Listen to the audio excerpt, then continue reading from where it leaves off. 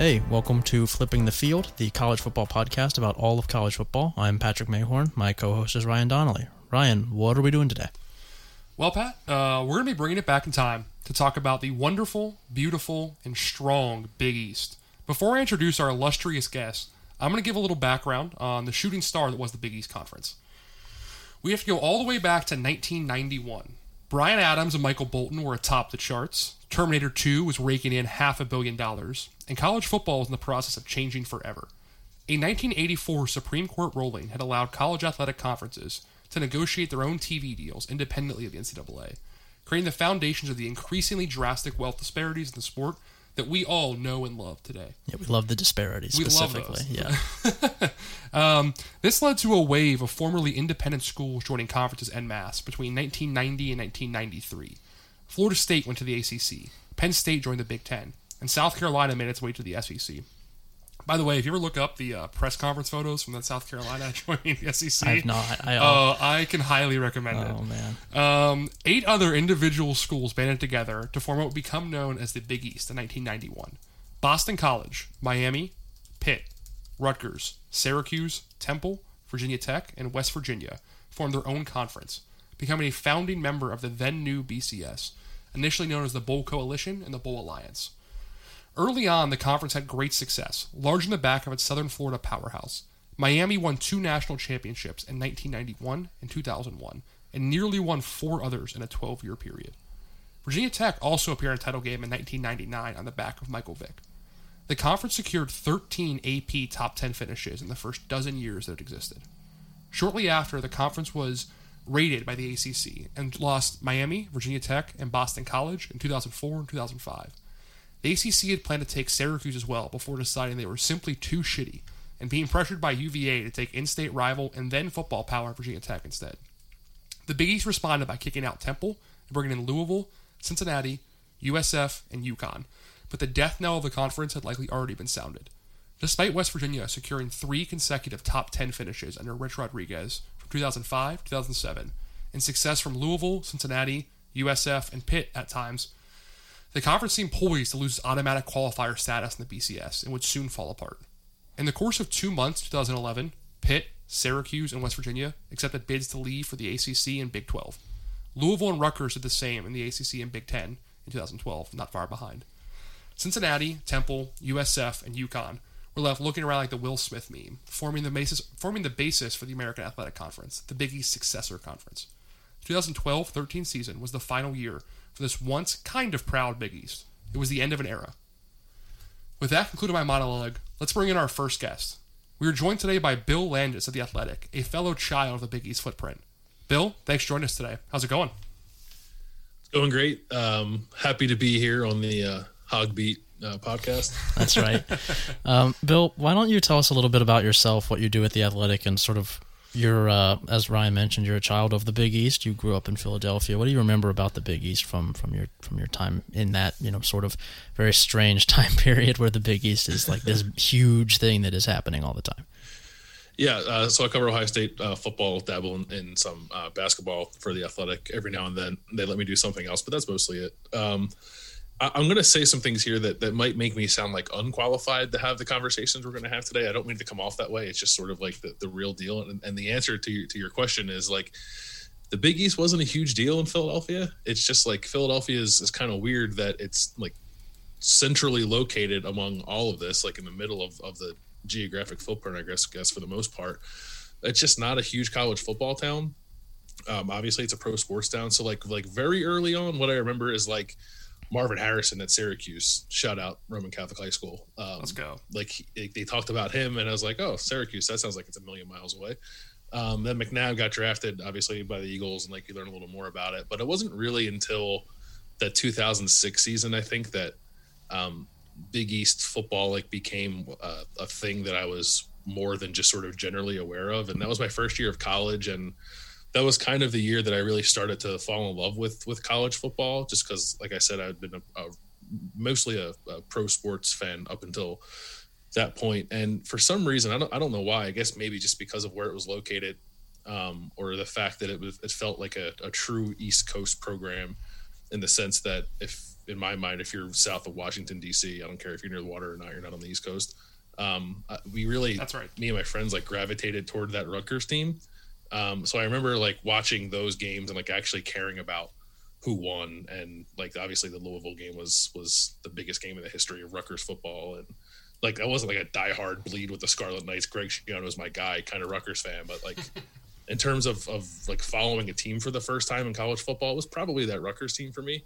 I remember really enjoying Tyquan Underwood's like hairstyle. He looked like the kid from Hey Arnold. What's his name?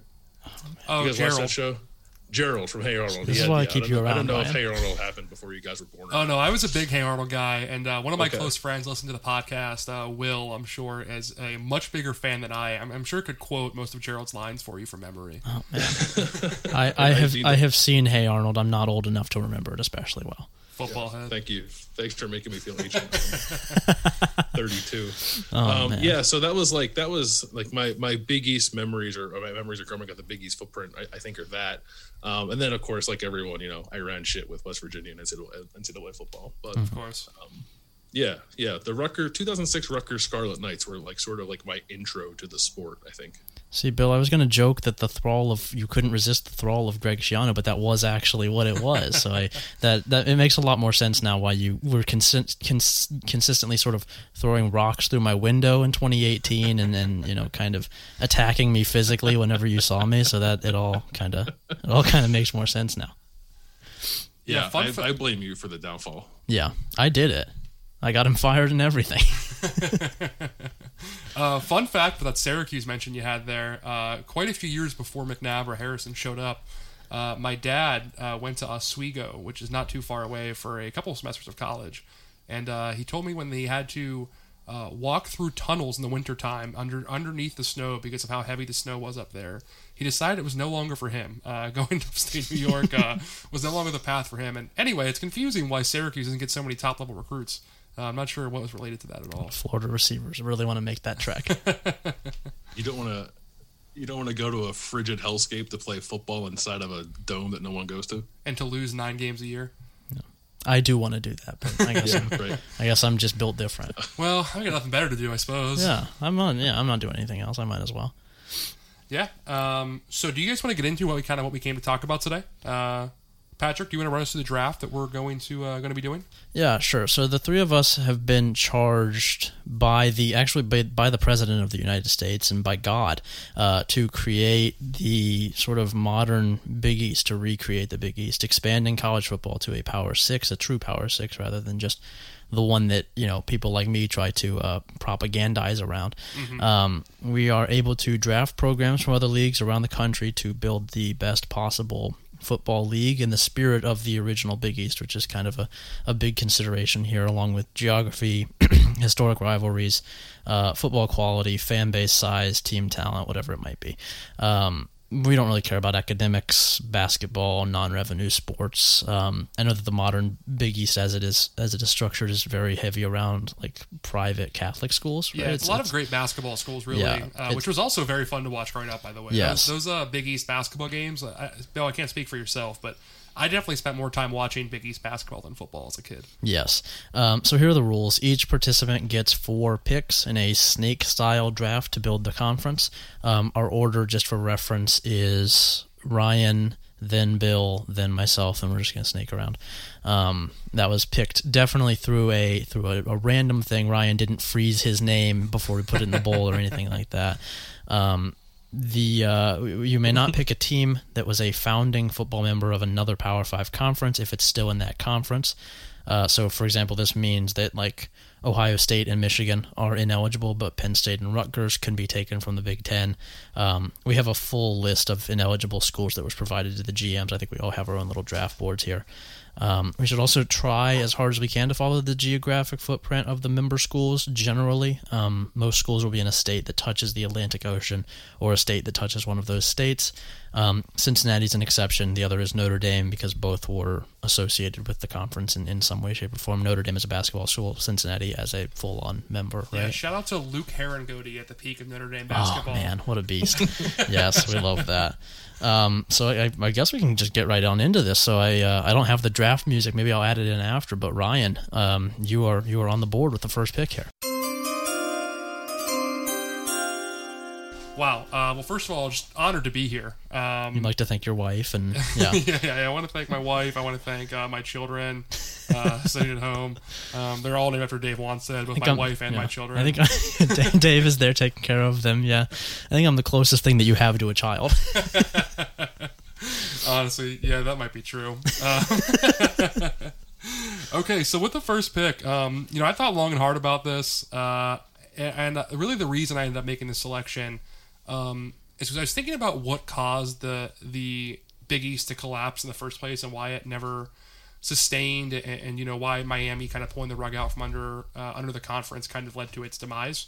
And I thought what could have been done to prevent that. And to me, the biggest thing that came to mind was including Penn State in the conference. If Penn State had opted to go with the Big East rather than the other big land-grant schools in the Big Ten, I think there's a very real chance that the Big East would be around today and the ACC would be the one that collapsed.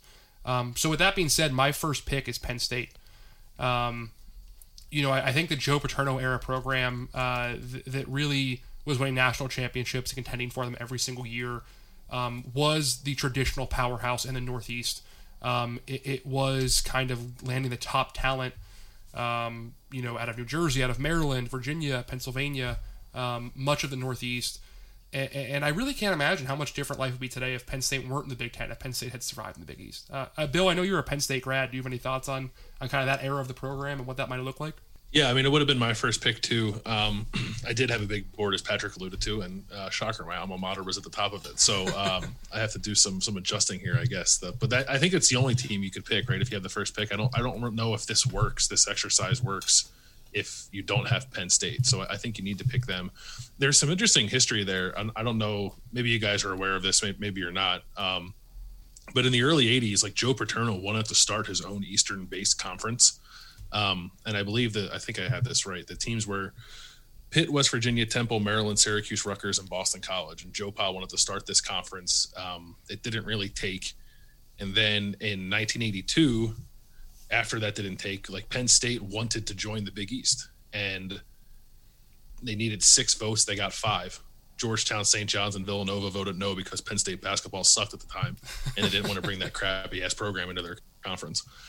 So when the time, I think, for expansion came around again, around when Penn State joined the Big Ten, I think it felt spurned by the original kind of Big East setup. And I don't even think really entertained the idea of going to the Big East around the time that Penn State went to the Big Ten. So, but I think there's a lot of shared sentiment to some extent with a lot of these programs. Certainly, I think the geography makes a little more sense for Penn State. Penn State and the Big Ten, like if you go to State College, I suppose you can trick yourself into thinking you're in the Midwest, but it doesn't really feel like a Big Ten kind of school to me. It never really did. It always felt like an outlier. It's not alone as an outlier now because of Rutgers and Maryland, but Penn State was alone as an outlier for a while. And I just think it would seem much more at home to me for myriad reasons. And Ryan, you touched on them. If Penn State were in the Big East, it's kind of crazy to me that it didn't take back in the 80s. I suppose it makes sense if you don't want that basketball team joining what was the best league in the country at the time. But in hindsight, I'm sure a lot of people regret that. Yeah, absolutely. And, I do think, like you said, Penn State, it does feel like home physically when you kind of go up there and kind of tailgate in the fields before a game. I do have to say the Delco accents really kind of take me out of it. That is not something you hear too much in Columbus or certainly not in Iowa. Does not quite sound the same as hearing some kids 2 a.m. coming home from Hungry Howie's talking about getting some water ice the next day. But with that, Bill, and by the way, we should mention here, I'm sure the Pitt fans listen to the podcast are going to love that Penn State was the number 1 pick for the Big East. If it makes them feel any better, I do have a Pitt shirt on right now, and I'm the one here who has least connection to Pennsylvania or Pitt or anything like that. So, So Bill, with the number 2 pick, you are up.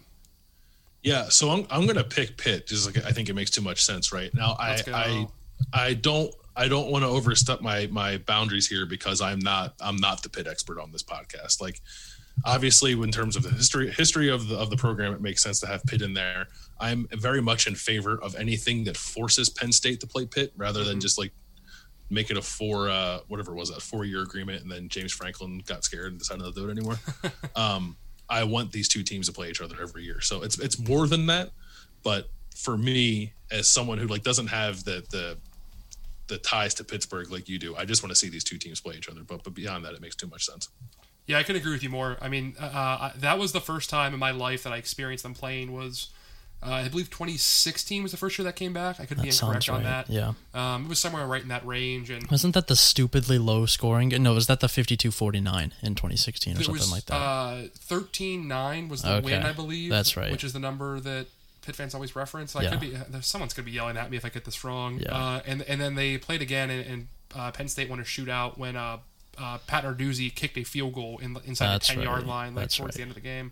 What a king. And somehow kept his job. And somehow still has a job. Yeah. And has employed Mark Whipple for multiple years. What a beast. But yeah, I mean, I can agree with you more. That is an awesome rivalry that really is fun. A lot of those kids play each other in the WPIAL in high school or in the big Catholic schools out in Philadelphia. And, those schools recruit the same exact areas. Pitt's a little heavier, I'd say, down in Florida than Penn State is, but those Maryland kids, the Virginia kids, the New Jersey kids, the Pennsylvania kids, all these guys know each other because they go to the same camps every single offseason. They play each other for state championships. And there's a lot of just mutual enmity that I think would be really awesome to, like you said, see played out in the field more often. I wish it were still going on. Yeah, it would make more sense. Like for Penn State too, I always found it a bit frustrating when people at Penn State like kind of tried to manufacture rivalries with Ohio State or Michigan, depending on the year and depending on how good Penn State was that year. It just always felt like very fake to me. And they're in the same league and now they're in the same division. Like the games matter when you're trying to get to the Big Ten championship. So like I guess you can label it a rivalry in that way, but I'm talking like real kind of hatred based on like geography and familiarity. Like that's what Penn State and Pitt was for so long. And then I don't know, like it was, I forget what it was. It was something like Joe Pa and like Jackie Sherrill, right? Why they stopped playing that game.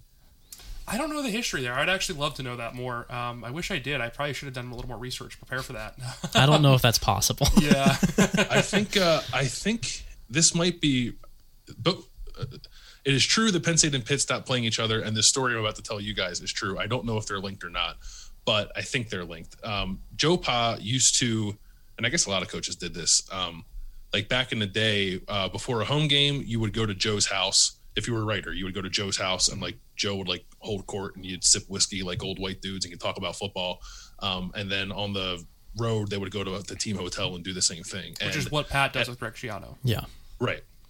And at one of those get-togethers, the reporter his name's going to escape me. He's the guy he works for ESPN or used to work for ESPN. He covered the NFL, like the real skinny guy, like nerdy looking dude.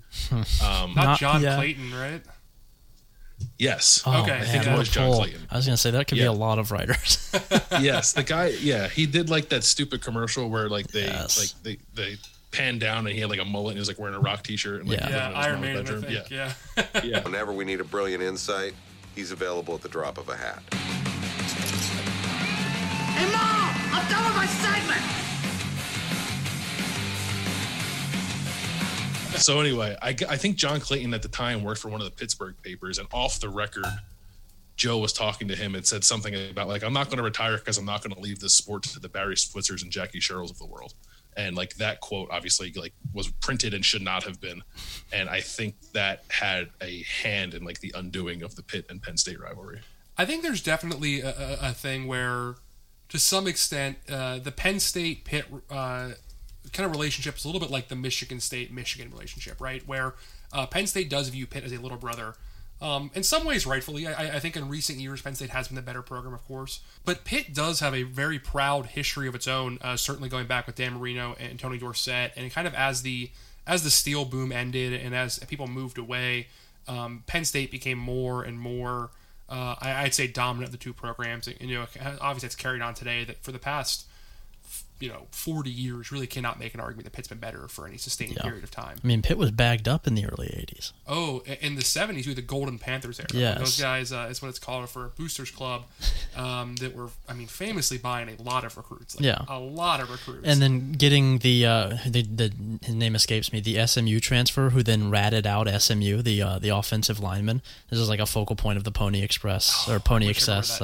I don't remember the guy's name, but he transferred to Pitt from SMU, and then immediately just like talking about the payroll at SMU, talking about Ron Meyer walking in with a $50 bill and his business card, just leaving it on the whiteboard at the high school. And I think everyone knows, or maybe they don't, knows the famous alleged. We're not reporting anything parody here. Alleged stories about Dan Marino during his time at Pitt. That the son of a postman, managed to not just afford a Central Catholic education, but also was reported to have some other activities, maybe selling a little something that looked like baby powder around campus. I heard it snowed a little bit up there. Yeah, he was big into skiing. Yeah, he was hitting the slopes for certain. He might have had a couple of gold watches or two that he was going full Pablo up there. Once again, parody. Allegedly. Can't confirm or deny this. Non-actionable. Before we get sued here, let's move on to our third pick with Pat. Third and fourth pick, actually. Yeah. Pat, you have the turn. So sitting here at number 3, I feel right now, I don't know a ton about the NFL draft. I feel like I'm the Atlanta Falcons. I'm looking up, and I see that Trevor Lawrence and Justin Fields are off the board, and I'm looking at my draft board, and I don't see number 1 off the board. I still see Zach Wilson right there. I'm like, oh man. Oh my goodness. I got number 1 falling to me. He's got a little bit of style. He's got some of that as they would say on like Bleacher Report's Twitter account, he's got some white boy swag, right?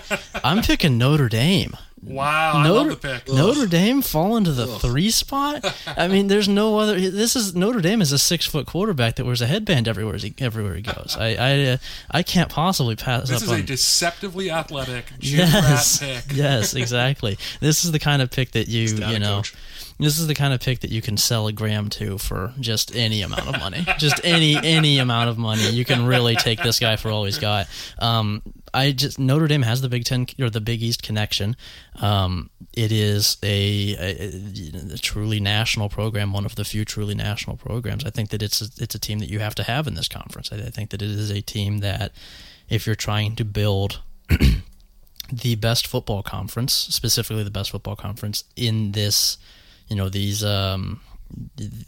guidelines that we're trying to follow with Big East connections, Notre Dame has to be in there, and it has to be right up near the top, because this is one of the best football programs in the country right now, even if it never really seems like it should be, right? You look at Notre Dame and it doesn't feel like a good football team, but then it goes win 11 games. Yeah, but then it goes 11-1, and you have to think twice. And this is a team that's always going to have a very natural recruiting base of every single Catholic high school in the entire country. And it's, unless it goes out and hires a really bad coach or a couple really bad coaches, it's always going to be good.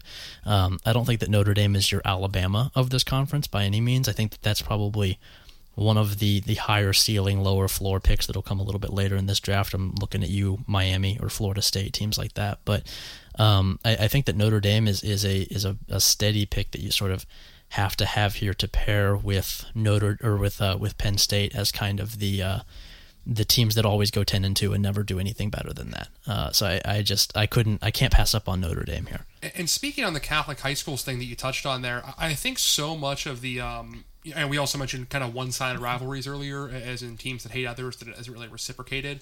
So many teams in the Big East, Miami excluded, had a one-sided rivalry with Notre Dame, I think, because every team in America has a one-sided rivalry with Notre Dame. Especially because so many of their recruits at this period in time would come into those northeastern Catholic high schools, the ones in Pittsburgh and Philadelphia and New Jersey and Boston, certainly. Yeah. And they would just land, 4-star, 5-star, what were equivalent to 4 or 5-star at the time, offensive linemen and quarterbacks, and would just raid the area constantly. And, Notre Dame would then come into your town 3 or 4 years later with this kid starting as an All-American and just beat the shit out of you by 40 points. And what can you do about it? Because they're going to do it again for the next 2 decades. Mm-hmm. You have nothing you can do to stop it. And I know, especially growing up, the first college football game I ever went to was Notre Dame beating the shit out of Pitt in Heinz Field. I must have been 7 or 8 years old. It happened so many times. I don't know which one it was, but I do have a vivid memory of going to that game and sitting in the end zone and watching Notre Dame win by about 40 points in Heinz Field.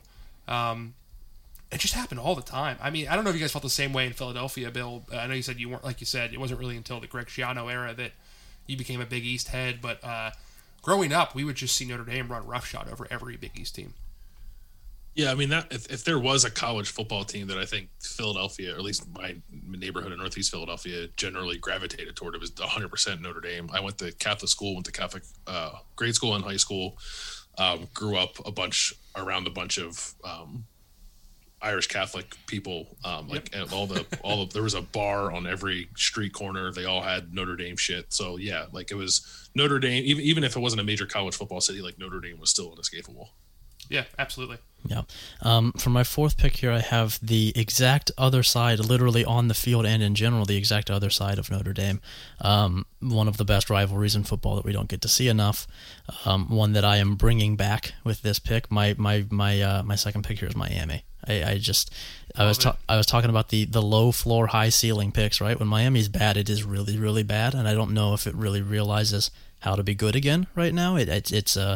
It's a very specific kind of circumstance that you need to be in there that I don't think is quite as cut and dry as a lot of people think it is. I don't think that it just requires like having a Cuban dad that was the mayor of a local city or anything like that. There's a little bit more to it. It's not just giving your players chains after turnovers and things like that. But I think that when Miami is at its best, which is easier said than done, like I was talking about, this can be your Alabama here. This can be your perennial powerhouse, and with a conference this good, it's going to be tricky to have one of those just in general because you're probably going to lose some games. But the potential of Miami here. This is me drafting a wide receiver that can't catch but runs a 4.2. Right. This is Darius Hayward Bay. Yes. Yeah. This is I'm rolling with sort of the Oakland strategy of either drafting guys that are cool or drafting guys that look good when they play football. I think the potential, the allure of Miami is too much for me to pass up on here, and it just has such a Big East feel to it. I guess I love the fit of Miami and the Big field East. Swag matters, right? I mean, the Big East was fun when Miami was good, when Virginia Tech was good, when you had guys from the Virginia Beach area and from Southern Florida coming to the conference and beating the hell out of a bunch of slow teams up north, whatever it may have been. That was when the college football was really fun in this conference. I mean, that was an awesome time, and I guess I want to hear your guys' opinions here. Do we think Miami is ever going to get back to that point? Are they ever going to win a title again in Miami? Yeah, I mean, I guess the natural recruiting advantage is too strong for me to say that they'll never win one again. I don't think they'll ever be that again, like perennial national title contenders. I do think that they'll be maybe an off year where they really come up and have one individual year where they're good enough to do it. But an Auburn kind of season. Yeah. Miami Cam Newton is too powerful for me to think about. Oh God! I mean, they have Tate Martell on. They had Tate Martell on the roster. They could have done it. Two physical specimens, truly. They're very alike when you think about it. Yeah, I mean, obviously Cam didn't have the kind of field vision that Tate had or the winning pedigree, but it's certainly an interesting thing to think about what could have been. Yeah, if Cam was more like Tate, what could have been if he had the Kobe mentality, right? I don't know. I just, it's so hard to think, like Bill was saying, the recruiting there is just, it's so good. It's so easy to recruit in Miami. You just have to stand out in the street, just sort of wait for them to come to you, right? And pick up 4 or 5 seconds. I mean, so fucking Zach Smith recruited 4 stars out of Miami, right? It's not hard to do. You don't have to. You can have the animal magnetism of like the Jerry Falwell Jr. Just roll in, just like who wants to come play football for Ohio State, and they fucking do it. And so it's so hard for me to think that can't happen again. I'm sorry you just made me think this, but unfortunately I now have to say it out loud that Zach Smith is the Hunter Biden of Ohio State. Yeah, he's cool and we like him. Yeah, exactly. Let's just digress. Who Bill's up next, right? Yeah. Bill, on that note, I'm just not going to say anything over here. And can't blame you. Yeah. Hope that no one that employs me hears any of this. They won't. We might just want to add a beep there for a little bit on some of those words. So like when I thought of, I think like Notre Dame and Miami are great picks, obviously. When I thought of this, I thought a little bit about sort of rewriting like what it means to be in the Big East. Like if you're doing it, and like Miami has a rightful claim to return to the Big East if it wanted to do that. I also really enjoy or like the idea of like making like a true kind of East Coast kind of conference, and I don't know if Notre Dame certainly isn't in that, and I don't know really if Miami does either. I'm talking like Mid-Atlantic kind of deal. So that's kind of where I leaned with a lot of the teams that I had up higher on my big board. So I'm going to pick Rutgers. Love that. I think I am not a believer in Rutgers in the Big Ten. I never will be. Okay. I think I can become a believer in Rutgers like back home in the Big East in this kind of conference that we're making. And I don't know, like I think Greg Schiano's fine. He's recruiting well there. I think there's enough there with the right person to bring Rutgers back to being capable of competing in a conference that is put together like this, not a conference where it has to go play Ohio State, Penn State, and Michigan every year to try to get those conference championship game. That makes sense to me. I think that now, as I think about it, I have picked the flashier picks here, but I think if you're building out a Big East, you sort of need that team that will recruit to. I mean, what was the Greg Schiano thing for years was the chop, right? It was very much about the as cliche as it is.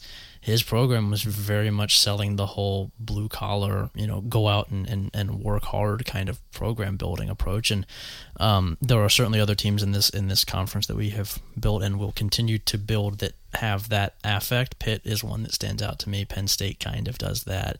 There are some others that will get picked that kind of do that. But I think that when Rutgers is doing it, that area specifically, that recruiting area, really takes to that kind of thing. That's why Schiano had success there last time. Yeah, absolutely. I mean, I really do think when we kind of talked about that familiarity you have between players who play each other since they were in middle school or high school going against each other, I think Rutgers had more talent when they were in the Big East because those Jersey kids were going to sit there and play against other Jersey kids. And now Rutgers going to the Big Ten, Michigan, I mean, like if you're going to play against the entire Midwest, all these legendary programs, why would you not rather go play at Ohio State or Penn State or Michigan against Rutgers than you would play for Rutgers? It makes sense they lose those battles.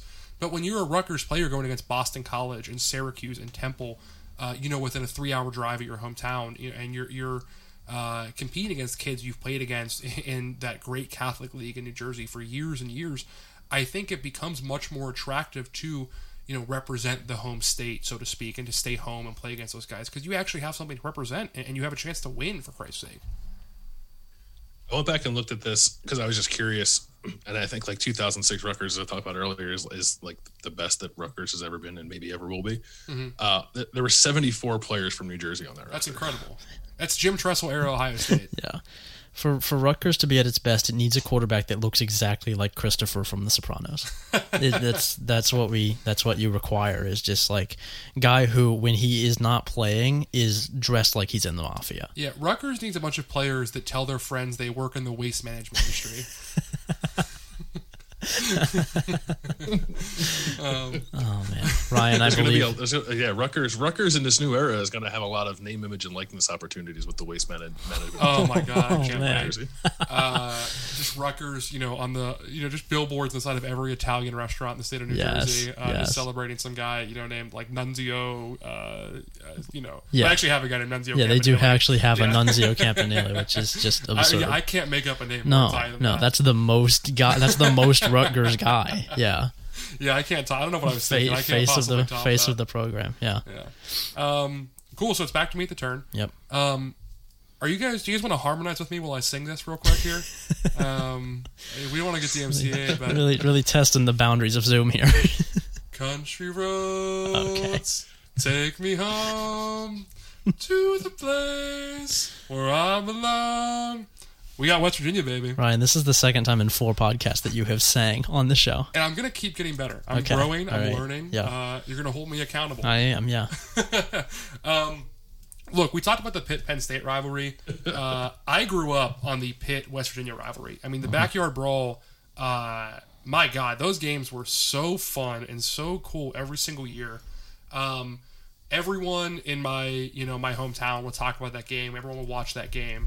And Monday morning on school, the next week, you would have kids wearing their gear. Everyone would be talking trash about who won or who lost. And Obviously, we had that great Rich Rod era, which he obviously never should have left. That 05 to 07 period, especially. The Pat McAfee era of West Virginia football. The guy most responsible for their success. Pat McAfee is who we all exactly. think of. Those games are so fun, man. That was true hatred. I mean, just beer bottles being thrown at people. They just despise each other. Obviously, the couch burning's legendary.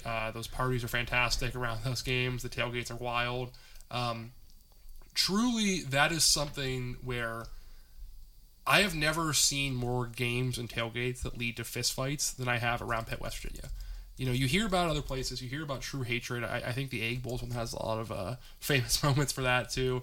But I think just in terms of they honest to God hate each other's guts and have no respect or friendship for each other, it's Pitt, West Virginia. And that has to come back. That is what we need in college football. I love that true hatred. Yeah. Just like sicko, just really nasty stuff. Yes, that is exactly what I want out of college football. Yes, yeah, and to have Pitt and West Virginia involved in that, it's those are the two perfect teams for that kind of thing. Yeah, I mean Morgantown's awesome. And I have unfortunately not had the chance to go down there in quite some time. But I did attend a wedding a couple years ago for a friend of mine who's a West Virginia alum. Had a lot of his West Virginia alumni friends with him, and at the end of the night, we all went back to the hotel we were staying in, and his dad brought a nice. It might as well have been one of those cartoon jugs with 3 X's on them. Let's go. Full of, true pot still moonshine, and we just sat around in this hotel drinking out of the moonshine for too many hours, and somehow we all made it back home to our hotel rooms that were 3 floors away. But I salute the Mountaineers. I love them. I want them back and back playing Pitt, back playing Penn State. And I also want them back playing my next pick, Virginia Tech. Okay. Bill, you talked a lot about the Mid-Atlantic area and kind of building the conference around that identity, and I had the exact same thought. Virginia Tech has kind of been an ACC school in my mind. I think for some reason it feels more ACC than Pitt does, or the other schools that used to play in the Big East do. But nonetheless, that kind of Appalachian school, that area, has so much fun. I think the traditions down there are great, obviously from the Beamer era, but also the recruits they landed out of Newport News, out of the Virginia Beach area at large. That team had a real swagger. There was a real kind of nastiness and swagger and kind of juice to that team that was really fun to watch them play. They wanted to hit you in the mouth, and they always had fun quarterbacks too, I feel like. That's a team I love watching play football, and Virginia Tech, West Virginia was a secondary rivalry for both teams. Obviously, Virginia Tech's primary rival is Virginia, and West Virginia's is Pitt. But still, just a really fun game around two teams that were pretty similar and not too far apart from each other, that had pretty similar identities and student bodies. I think that's a great game I'd like to bring back. I think Virginia Tech's a perfect fit for the conference. Do you have any thoughts on Virginia Tech or any kind of memories of that team? I like Virginia Tech in this league, this fake league that we're making up, is almost a little bit of a kindred spirit to Penn State. I've been to Blacksburg once, and I felt like I was in State College when I was there. And I feel like those two programs, which I think have played a couple times, or maybe they have a series in the books in the future here. I think a Penn State Virginia Tech rivalry could get kind of interesting. It's not a team that I had on my board because, again, I was geographically biased on all my decisions, as you'll soon learn. But I think you're right on. I think if we're talking about powers in the Mid-Atlantic, and Blacksburg, while Winger there doesn't quite feel like it certainly is the footprint. I think it needs to have a home here. Yeah, and I think that the culture, like Ryan, like you touched on, makes a lot of sense here. And that the Penn State comparison makes sense too. This is one of the best crowds in America when they're good. Oh, absolutely. I mean, obviously it's very cliche at this point, but the Enter Sandman stuff is awesome. There's a reason that people like it. It's really cool. It's like the I think it was 2015 Ohio State at Virginia Tech, getting to see that full intro. I wasn't there, but watching it on TV still, I go back and watch that sometimes. It's really cool. And that Labor Day game against Boise State in 2011 too is another one I think of where they had it really pumping, and man, that's such a cool experience. Yeah, there's another one from 2012, Al Golden era Miami. I don't know if you've ever seen this, where it was Virginia Tech, Miami. Neither team was especially good, but Virginia Tech was ranked in the low 20s and had the lead with about 3 seconds left, and Miami has the ball at like its own 30-yard line, and Virginia Tech plays the music like on this like big last play of the game, plays the music after this Miami timeout, and the crowd is just going insane. It's like the loudest I've ever seen a college football crowd, and they're playing like an unranked Miami team. They're like a 5-2 Virginia Tech against like 3-3 Miami or something. And I think it's a bit of a bummer that we really haven't seen that kind of energy from the program in the Justin Fuente era. But I thought he was going to be so good. Man, the good news is this time next year we're going to have a new coach to talk about there who can try to bring that identity back, because he is not long for that job. Yeah. Their recruiting has fallen off this dramatic way too. It's pretty unbelievable. Which should not happen there. My gosh, no, it shouldn't. I mean, like, Bronco Mendenhall's doing fine. He's not like lighting the world on fire at UVA, and you shouldn't be losing so many battles to out-of-state programs. Florida State was a school that really rated Virginia Beach area, which is the heart and soul of Virginia Tech's recruiting. Yeah. And that program sucks right now. They're not coming in there to take guys like Levante Taylor anymore. They're not coming in to take the Jalen Ramsey was a Tennessee player, but there's someone else they took from there that I'm forgetting. A big time defensive recruit. It's not important. Was it Josh Sweat? It was Josh Sweat. Yeah. It was who I thought was going to be really great as a player. That's not happening anymore. You don't have Ohio State really kicking your ass in that area anymore. Jalen Holmes isn't leaving there. There's not really an excuse for Virginia Tech to be recruiting poorly at all. And I think if we see them get back to kind of dominate that area and going into the Carolinas, which is a resurgent area right now, going into Maryland, going into maybe Pittsburgh or Ohio, that's a team that can get back to where it was, and I would love to see it happen. And with that, Bill, we are back to you. Okay. I have a couple different directions I want to go here. You want to talk it out? I think I kind of can't get the idea of just wanting wanting to solidify the recruiting footprint of this league a little more. And I think you add Virginia Tech, you get the Tidewater, you get Virginia Beach, you have Rutgers, you get Jersey. I would like to get a foothold in the DMV. So I'm not Maryland is not a program that I'm super high on, but I'm very high on that area in terms of its ability to produce talent. And I think if you have a team in that backyard, it would help all the other teams in this league to do that. So I'm going to pick Maryland and not feel super great about it. No, I like the pick. I mean, I think Maryland is kind of like the opposite of West Virginia or so, where WVU, even at their peak, was never very highly rated in recruiting, but it's just somehow always managed to find one awesome player who could go 99 yards in any given touch. Whereas Maryland seems to have 30 of those guys in their roster and can just never win games despite that, which I love about them. I think it's really endearing. I think Mike Loxley in the Big East, too, is frightening. Just for anybody else in that area. I mean, he can recruit in the Big Ten, and he's the lowest guy on the totem pole in the Big Ten. It's what we talked about with Rutgers, right? Yeah. Rutgers in the Big Ten never is going to have a chance to even come close to winning the East. But, Mike Loxley in the Big East, sure, yeah. If he can have legitimately one of the two or three, maybe three or four most talented rosters in the conference, that certainly opens the door for Maryland to be just a totally different program from how we think of them today.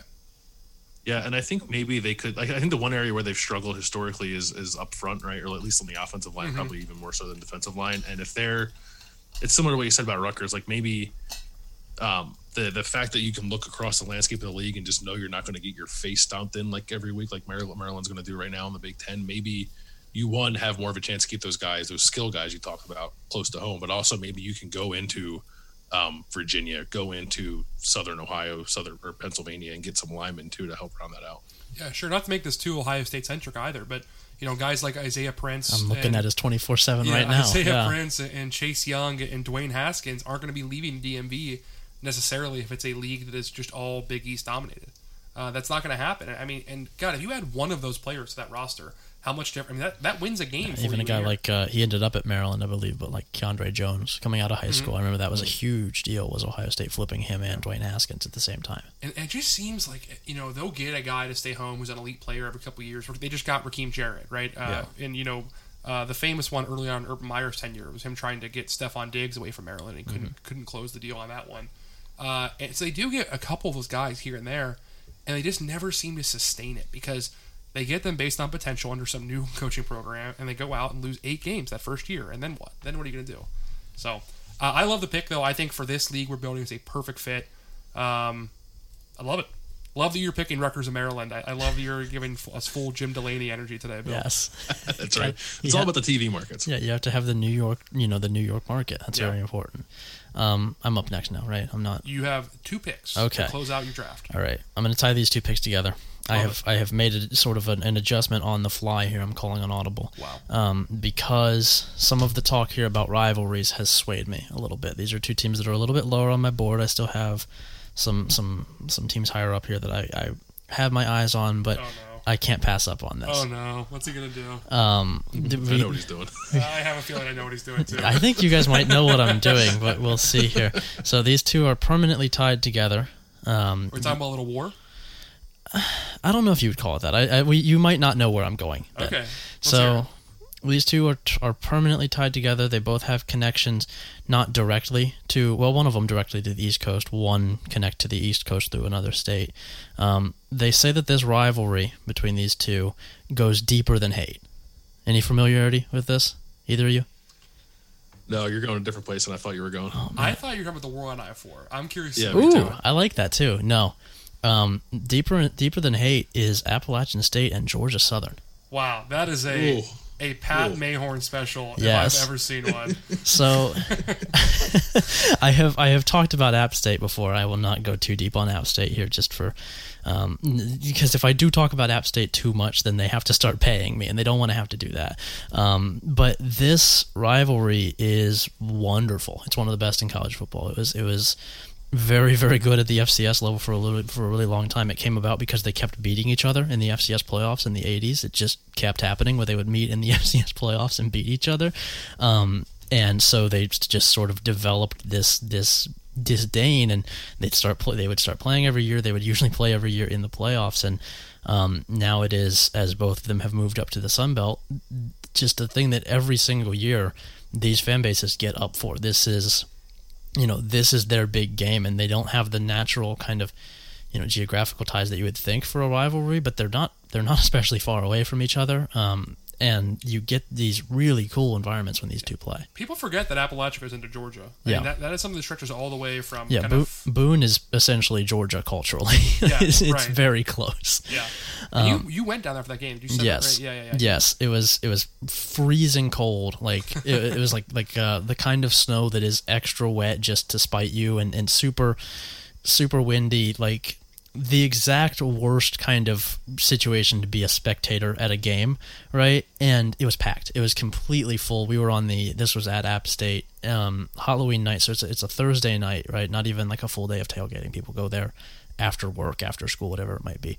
Completely packed. There are people there who are like not college students, adult men who are shirtless with their chests painted and things like that, and people just losing their minds for this entire game. And it was not a good game. I think Appalachian State ended up losing, but just it was just this huge deal. Everybody there just was 100% into it, and I don't think either team was great this year. They were both pretty good, but these are two teams that I think culturally fit into the Big East that we are building. I think that App State is one of the best college towns in America, one of the better programs in America, just in the way that it's run, even though it's at a smaller scale. And Georgia Southern is something that this conference desperately needs in the way that we're building this conference.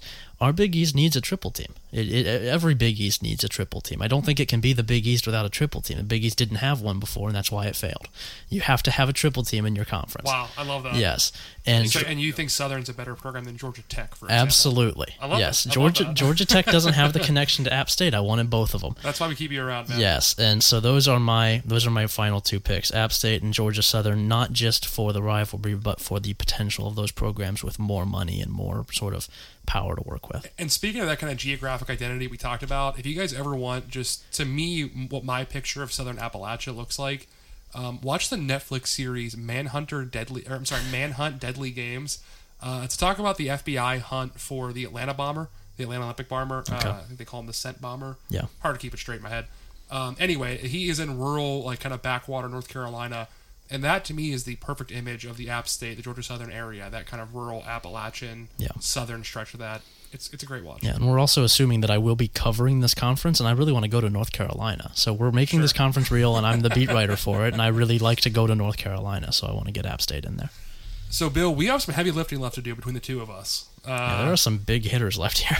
Yeah, you're Which gonna hate direction- my pick. Oh man, I love it. I'm already excited. I think I know where you're going, but we're gonna find out. I will say I was going to be a dick and like pick one like Army or Navy just because I agree with Pat that this league needs a triple team. Let's and I go. thought, what better way to do that than to put a service academy in here and make these teams play them every year?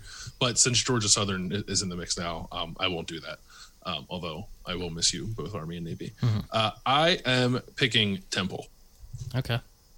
You're sticking to your roots. You got to do it. Sticking to my it's hard. Like I think I've always kind of thought Temple could be a little better than it has been historically, and like lately it's not been. I mean, it was a garbage program for a long time, and lately I don't think it's been that.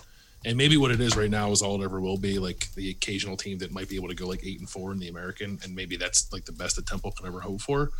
But I think maybe with the right coach and the right kind of recruiting plan, Temple can become something more than that. And the way that Philadelphia high school football is trending at the moment, and I can't really explain why it's gotten better, but it is significantly better than even like when I was in high school and I played, and I graduated high school in 2006. And I can't think of anything that's happened in between then that would suddenly make Philadelphia all of a sudden a high school football hotbed. But there is a pretty good number of blue chip prospects in the city that maybe would be out of Temple's reach anyway. But even beyond that, I think there's still a pretty solid year-to-year crop of 3-star guys that a program like Temple could really build around. And I don't know if any of the coaches they've had there recently, when they've had this success, maybe Matt Rule a little bit, and who knows what Jeff Collins would have done if he would have stayed there longer, like have really embraced the idea of like being Philadelphia's college football team. And maybe that's a fool's errand in the end, but I'd like to see somebody try to explore that and see where it could go. And I don't think Rod Carey is that guy. I think Rod Carey's a good coach. I don't think Rod Carey is like walking into a high school in West Philadelphia and getting players. But I do think somebody could maybe do that and make Temple something a little more than it has been, even in the last few years when it's been an okay program. I do think it's very funny that kind of I think it was 2013. Obviously, like you said, they're in a great talent area that has a ton of kids that mostly do leave home and don't stay in that area or even within a 5-hour drive of the area. Temple's solution to this, to recruiting Pennsylvania better, was hiring Terry Smith, my high school's coach, a great WPIAL recruiter. They decided to still forsake Philadelphia recruiting and instead depend on going across the state to Pittsburgh to get kids because Terry was that good of a recruiter at the high school level too. You've heard. Yeah, I don't know. Like you said, I think that is a job in a program that could be a lot better than it has been. It does have a ton of potential to win games consistently. I like it. I think especially kind of building this conference like we have around the Mid-Atlantic, around right now mostly around Pennsylvania, Maryland, and Virginia is kind of where we've built our wheelhouse. I'm sort of the one that's stretching it out a little bit to keep teams like keep Buffalo out, I guess. Indiana is the East Coast. Yeah. Legally speaking, yeah. I do think Ryan, you might have some perspective on this too. Like I don't love obviously that Temple doesn't have its own building. It has to share the link with the Eagles. Mm-hmm. Like how, and I don't know if that's been a detriment to Temple as much as just being Temple has been a detriment to Temple. But like how has that hurt Pitt? Like is that a hurdle that Pitt has had to overcome year after year? The fact that it has to share facilities with the Steelers. If you listen to the boosters, it is certainly a hurdle for them. I think a lot of them believe that getting rid of the on-campus stadium, I think that's back in the late 70s, and they got rid of Pitt Stadium, was a huge detriment to the program and something they really made a mistake on. It's hard to say.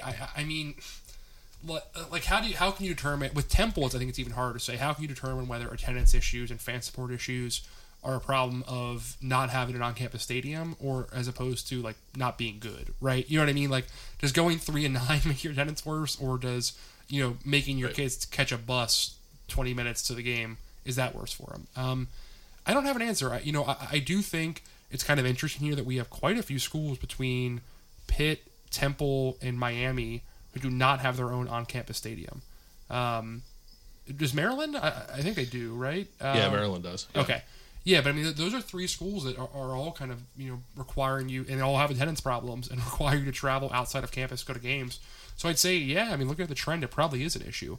Yeah, I don't know if Temple becomes what I think it can become without getting its own stadium. And they had plans, like they unveiled them. They had artist renderings, like $130 million stadium they were going to build on North Broad Street, like right basically in the heart of campus. And it looked beautiful. Like, I think it'd be awesome. There are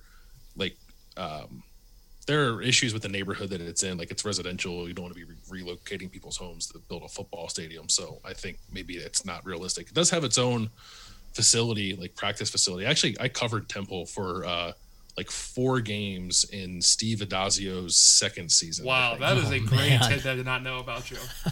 Yeah. It's what made you the man you are today. What's better than that? Just guys being dudes. Guys being dudes, yeah. So that was an experience in and of itself. But like their practice facility, like for being where it is, like isn't all that bad.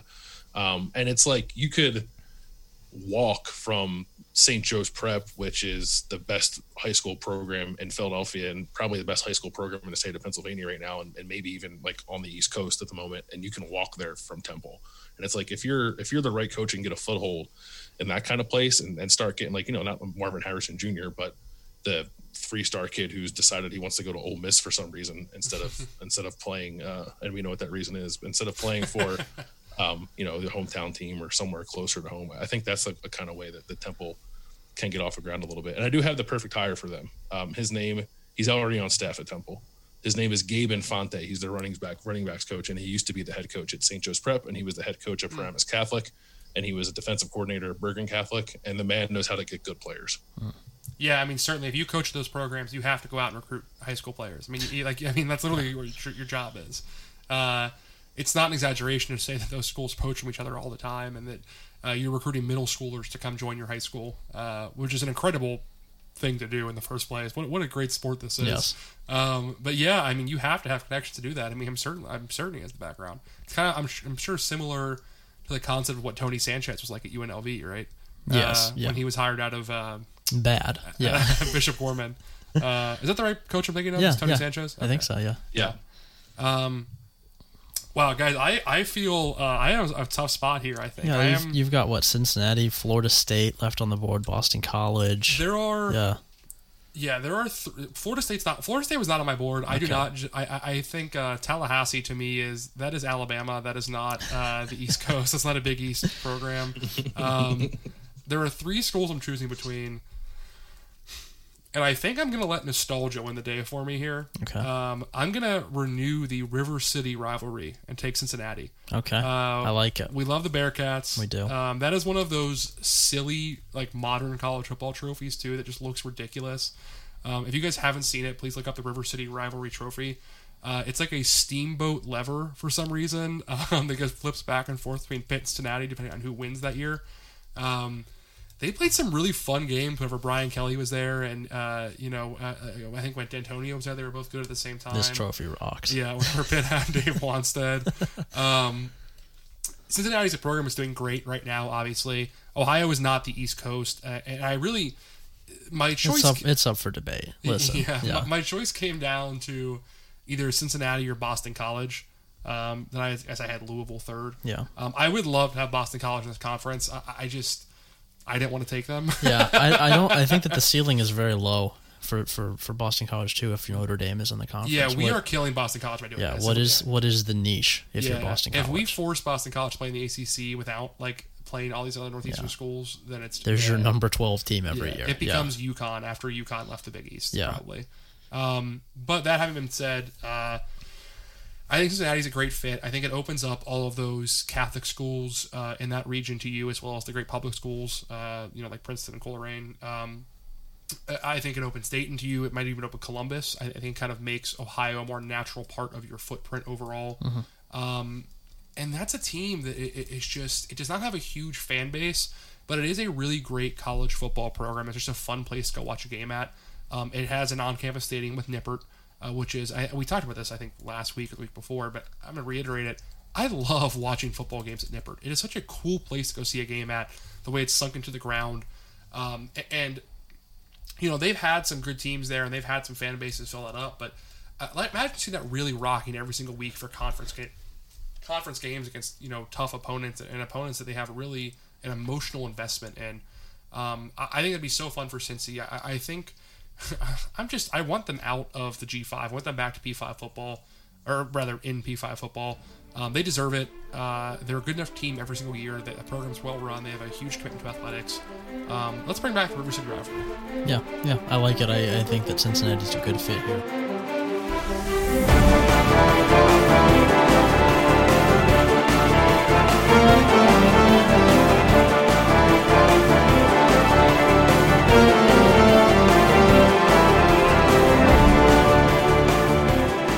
I do have two, I think, official decrees just for rules for this conference. Not necessarily standard rules, but kind of house rules. One, every team must have the AstroTurf, right? So I was looking at old Pitt Stadium, and you got to have the AstroTurf just for it to make sense here. Two, Charles Huff has to be coaching one of these teams at all times. We need to bring in Charles Huff.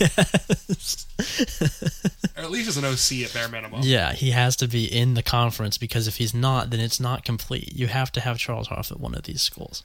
And we need to bring back Dave Watts, though. Can we just swap Charles Huff and Neil Brown? Neil Brown goes to Huntington, and Charles Huff coaches. I like Neil Brown. Yeah, I like Neil Brown too. No, so do I. But I'm trying to get Charles Huff in this league. Let's swap Charles Huff with Pat. No, Narduzzi. you know what? Let's put him at Virginia Tech. Yeah, Ooh. Look, come on. We're an anti-Narduzzi podcast here. Yeah. We know our guy. I don't know if you heard last episode, Bill, but we have already decided that we are going to be locking Pat Narduzzi inside the city limits of Youngstown and never letting him leave. He needs to go be the Jim Tressel of Youngstown State. Bring them back to their, mafia hit recruit buying glory, which is so funny to have recruits bought at the FCS level. I really do love that. Yes, that needs to come back. Something he doesn't do at Pitt, which is probably why they don't win, allegedly. Yeah, man. Look, I think this is a really fun conference. Just to recap the teams for everybody here, I ended up with Penn State, West Virginia, Virginia Tech, and Cincinnati. Very Appalachian. Mm-hmm. Bill has Pitt, Rutgers, Maryland, and Temple. Arguably the four best football programs in the conference, we'd say. We're hearing it. Patrick went hard with Notre Dame, Miami, and then finished out with App State and Georgia Southern. Yeah, four very similar programs. Yes, equal stature. Culturally, sort of, historically. Yeah. Yep. I think no problems with that. So, yeah, I mean, those are our teams. That's 12 teams here. I have turned this into a pair of divisions. If you guys want to hear this, I split it as best I could into North and South. Some of it is not direct, I have Rutgers in the South, which is not perfect, but it's the Mason and Dixon conferences. Kind of, yes. So in the North, I have Penn State, Pitt, Cincinnati, West Virginia, Notre Dame, and Temple. In the South, I have Rutgers, Maryland, Miami, App State, Georgia Southern, and Virginia Tech. I think that would be really fun. Yeah. I think you could have a cross-division rivalry with maybe West Virginia and Virginia Tech, maybe Penn State and Virginia Tech, like we were talking about. I think that there are some really cool. You could get App State and West Virginia cross division, which would be fun. Yeah, you can get I don't know. That Boone Morgantown party would be intense. People would die. People would die there. Bring your muskets, see what happens. Yes. I will also say if we're making official conference decrees as it relates to Charles Huff, I think that you put him at Miami. And then come on. No, you're wasting him in Miami. I don't think you are, man. I think he can do it anywhere. I think he can work that magic. But, see, I'm building to something here.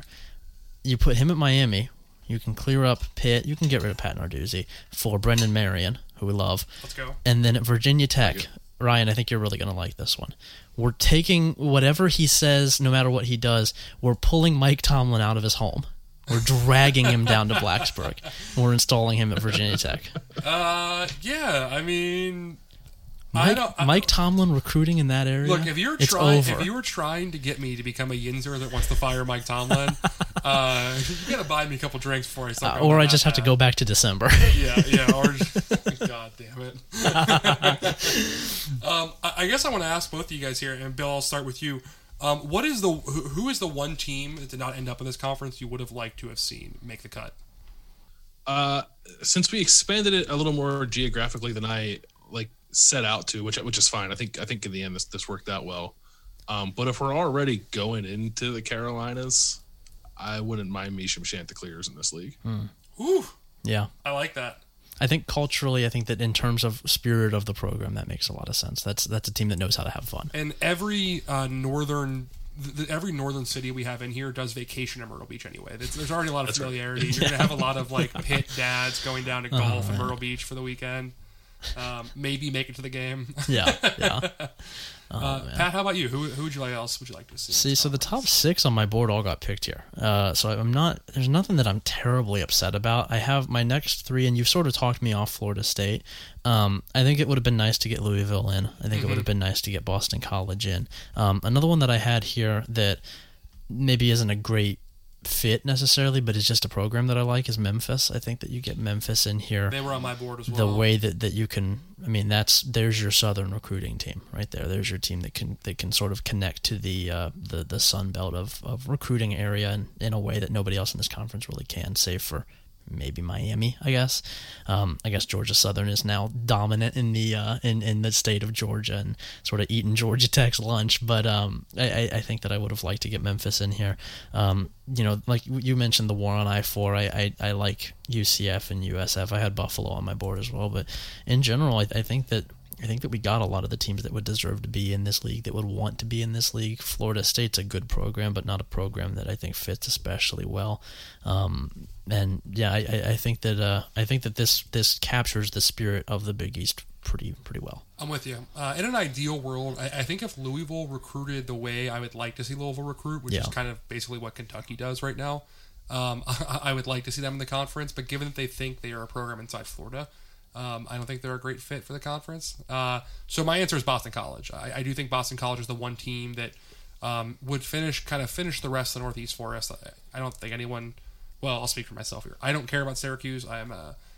Let's just replace Syracuse and everything with Buffalo. Buffalo's more fun. It's cooler. Yeah. Get rid of Syracuse. Better colors, better coach. Yeah, we don't need it. Better football team most years at this point. Better running backs for sure. Less concussed quarterbacks every season. We don't allegedly. We don't need Syracuse. But I do think Boston College just is kind of getting, it's the one big Northeast city we're missing here. We have New York City's home team with Rutgers, of course. We have Philly with Temple. We have Pittsburgh. We have DC with Maryland. We have, I guess, kind of Baltimore too with them, if you want to be generous. We're just missing Boston, and I would like to have Boston in the mix, but that's the way it goes. It's no big deal. Would you have picked Boston College? Let's remove Phil Dracovic from the equation, and are you still picking Boston College? You're making it tough. Let's remove Phil Dracovic, but lock Jeff Hafley in a room there just for a while. You know what? I would take Boston College, which so my high school best friend went to Boston University, and they really do hate Boston College's guts up there. They don't play football, obviously, Boston U, but they have a great hockey rivalry up there. And I do think it is pretty funny that there's so many colleges in Boston. I think they say during the school year, something like a third of Boston's population is university students. And every single one of them really hates Boston College. Like Harvard hates Boston College, which is funny. Yeah. So I do think getting a bunch of like both university rich kids and like working class Boston like Irish guys like getting pissed off about Boston College would be funny. And I think that's fun. I think it's a good it's a good place to play, and I want to go up there for the cannolis. If we're doing the thing where we get to cover the team, I want those cannolis again. Gotcha. Where are we playing this conference championship game? Ooh, that's a good question. The Big Apple, baby. We're going to New York. We play even without Syracuse in the conference. We play it in the Carrier Dome. Yeah. I think we should play it at Jeremy Ruckert's high school field on Long Island. I want to be able to see the ocean in the background. I have sort of a similar answer. I don't know if you guys remember a couple years ago when they would do the early season college basketball tournaments where they would play it on like a naval ship, right? They would just set up the court there. That's what we're going to do, but with a football field, just on the ocean. It makes sense to me. Yeah. I don't see anything wrong with that. I guess if I'm giving a real answer, Meadowlands probably go play at the Meadowlands, right? Is the one that makes the most sense. Yeah, I think so. I mean, FedEx Field just sucks in Virginia. That's not a fun one to go to. what's Baltimore's field? What's the M&T Bank Stadium? Yeah. Baltimore's just not a fun town to go to, in my opinion. If Pitt Stadium was still around, I think that would have to be the pick. That's a delightful, stupid little stadium. Yeah, they're going to play it at Ohio Stadium. That's my pick. Just right in the middle of the conference, right there in Columbus. Cool. So, Bill, before we wrap up and kind of let you go, we have to stop and ask 2 questions here that we're going to have for you. You are our first guest, but we're going to ask of every guest we have on the show going forward, just so everyone here has been warned. My first one for you, Bill, if you were not working for The Athletic, writing about Ohio State, what beat would you want to be covering, or I guess what else would you be doing with your life? I don't know if I'd be doing anything else with my life outside of covering college football.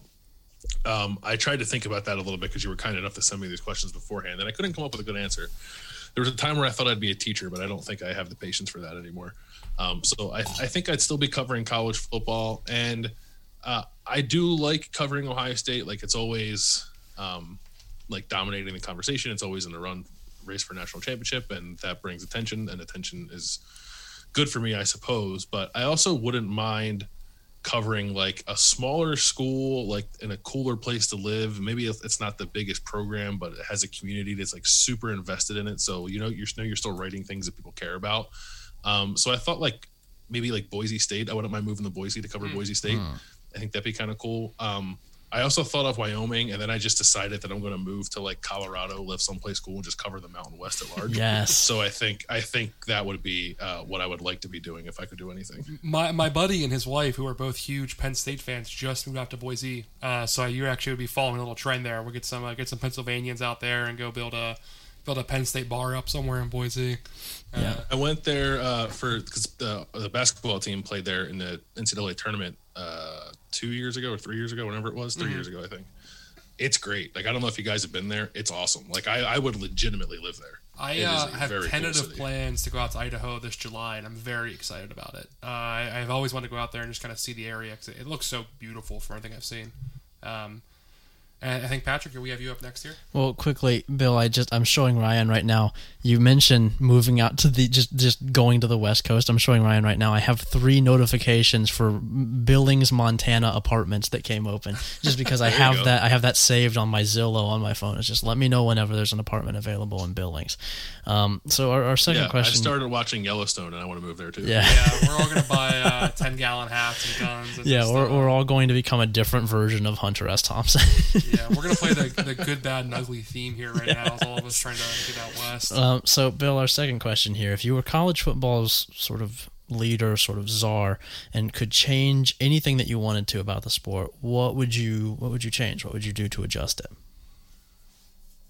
Yeah, I really like the conversation you guys had. I think it was on the last episode, right, about the relegation and how that could work in college football. So that's an idea I've always kind of liked. But since you guys talked about that last week, my other one is it's pretty simple. It's just playoff expansion that's more inclusive.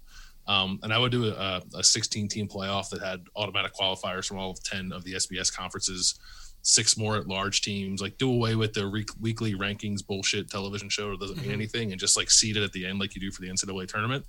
And maybe come up with some kind of like metric, like they use this net rating. I don't know what that is. Like, maybe it's just Bill sees S&P plus and he can leave it at that to help use that as a seeding metric. I think that could be okay. The one thing I would like is like if you're independent, you're not eligible. So like Notre Dame and BYU can grow up and join a conference and to be a part of this. And then I would play all the first round games on campus. I would rotate the quarterfinals and semifinals through the New Year's 6 sites. That way you can keep those intact because those names are important to people for some reason. And then play the title game, like rotate it kind of like they do now, but make efforts to play it in some different kind of places. Like they're going to play in Indy. I think that's great. Try to move it to more places in the Midwest. Maybe play it on the East Coast. And I know you have to deal with weather and all that stuff, but we're all adults. We can play football in the rain if that happens. I'd like to see them. You get to deal with weather. You don't have to. You get to see games in the weather. Right. I think college football has become like a little less regional, but I think still largely is regional. And I think part of the way you can try to grow it a little bit is moving the national title game to some places where it's never been before. Billings, Montana. We're all going down there. Yes, Billings, Montana. And I agree on your pen point too. This is a fuck UMass podcast. We hate UMass in this podcast. I'm a fuck UMass podcast host. I don't speak for Patrick. Unbelievable. I think we have a UMass listener. Oh, no. Oh, sorry, buddy. Pick a better team. I guess, how do you think that 16-team kind of format would I guess, do you think that would lead to more parity, or do you think that would because I love the idea too. I've often, I think we all want to see playoff expansion. We want to see more teams get in. And I've gone back and forth so many times, and I'm curious to hear your thoughts here too, on whether that would just mean that, Alabama gets in every year and Ohio State, like, basically it's impossible for Alabama, Ohio State, and Clemson to miss the playoff. It's very different from how it is now. Well, sure, fair enough. Yeah, I mean, right. I still want to see it change, but I think that would be fun. I guess, do you think that would help the bottom teams more long term? Yeah, I think it would. I don't like Pat said. I don't think there's anything you can do to change the fact that Ohio State, Alabama, and Clemson are going to be in it every year. Yeah. Like, short of saying you lost this year, you're not eligible next year. I don't think that's you can an do idea. It's like a different form of. It's like playoff relegation. You're not eligible for the playoff until you win a playoff game. So I don't know. Yeah, I think the end results might still largely be the same, but the path to getting there would be much more entertaining. And maybe that's kind of all we can hope for with the way that things currently are. I'm not like totally against the idea of like a secondary championship for most of the G5, with the exception of places like, you bump up like Cincinnati and Memphis and UCF and those kind of places, and then have a secondary championship for like the MAC and whatever's left from the American. Like, I think I can get on board with that too. But I think before we got to that point, I would want to expand what we have now. And maybe we're wrong. I don't know. Maybe those teams do get their shot and show that they are capable of giving the Alabamas and Ohio States and Clemsons of the world a game. Well, hey, we love it. Thank you for the answer. And, thanks for taking the time to come here in the pod. I'm sorry I did not get the chance to do a full Dave Wannstedt impression during the course of our Big East draft, and was frankly quite upset that I didn't get to do that. There's still time on this podcast, Ryan. You can still do it right now. Yeah, I mean, look, I was down there in Polish Hill. It was me, Donnie, and Dave Wannstedt. And, I'm just sitting there. We're, I'm getting a couple irons. He's getting a couple irons. I'm like, is that freaking Dave Wannstedt? I'm like, Davey, what's up? He's like, oh, you know how it's been, just hanging down Blawnox, working down the rails. And I was like, sure, yeah, we all been there. And anyway, freaking Aaron Donald comes in. I'm like, Aaron, I thought you were down in California. I heard out of steam. I don't have anything. I will say my girlfriend, who I've been with for a decade now, is from Pittsburgh, as is her entire family. So I just felt like I was back out there for like a Sunday. I love that. Can you have her, when you get a chance, please let her review my Pittsburgh accent and just send in her report, and we'll read it out loud on the pod. I absolutely will. Yeah. While we have you here, is there anything you want to plug or anything you want us to put out there for you?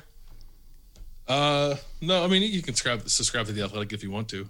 You can listen to the Ohio State podcast I do with Ari Wasserman, 4 to 6 with A&B. That's free. You don't have to pay for that. I listen every week. It's my favorite Ohio State pod. Unbelievable. I also love Patrick's. My 2 favorite Ohio State. I'm just gonna get a call. I'm going to listen my favorite 10 podcasts now for Ohio State. I love all Ohio State podcasts. I don't think that's true. I especially love 4 to 6 A&B and the Buckeye Sports Bulletin podcast. Yeah.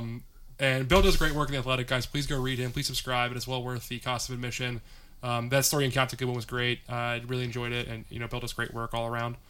Yeah, if you're going to read Ohio State writing, you should just read Bill. He's the best one at it. Go Bucks. I don't know about all that, but I appreciate the kind words. And I will say, Pat, my favorite Ohio State podcast is your podcast. Wow. See, we can't listen to our own, though, is the thing. So yours is objectively better, but I appreciate the compliment. Should we all kiss? Yeah. I thought we were already doing that. I don't know.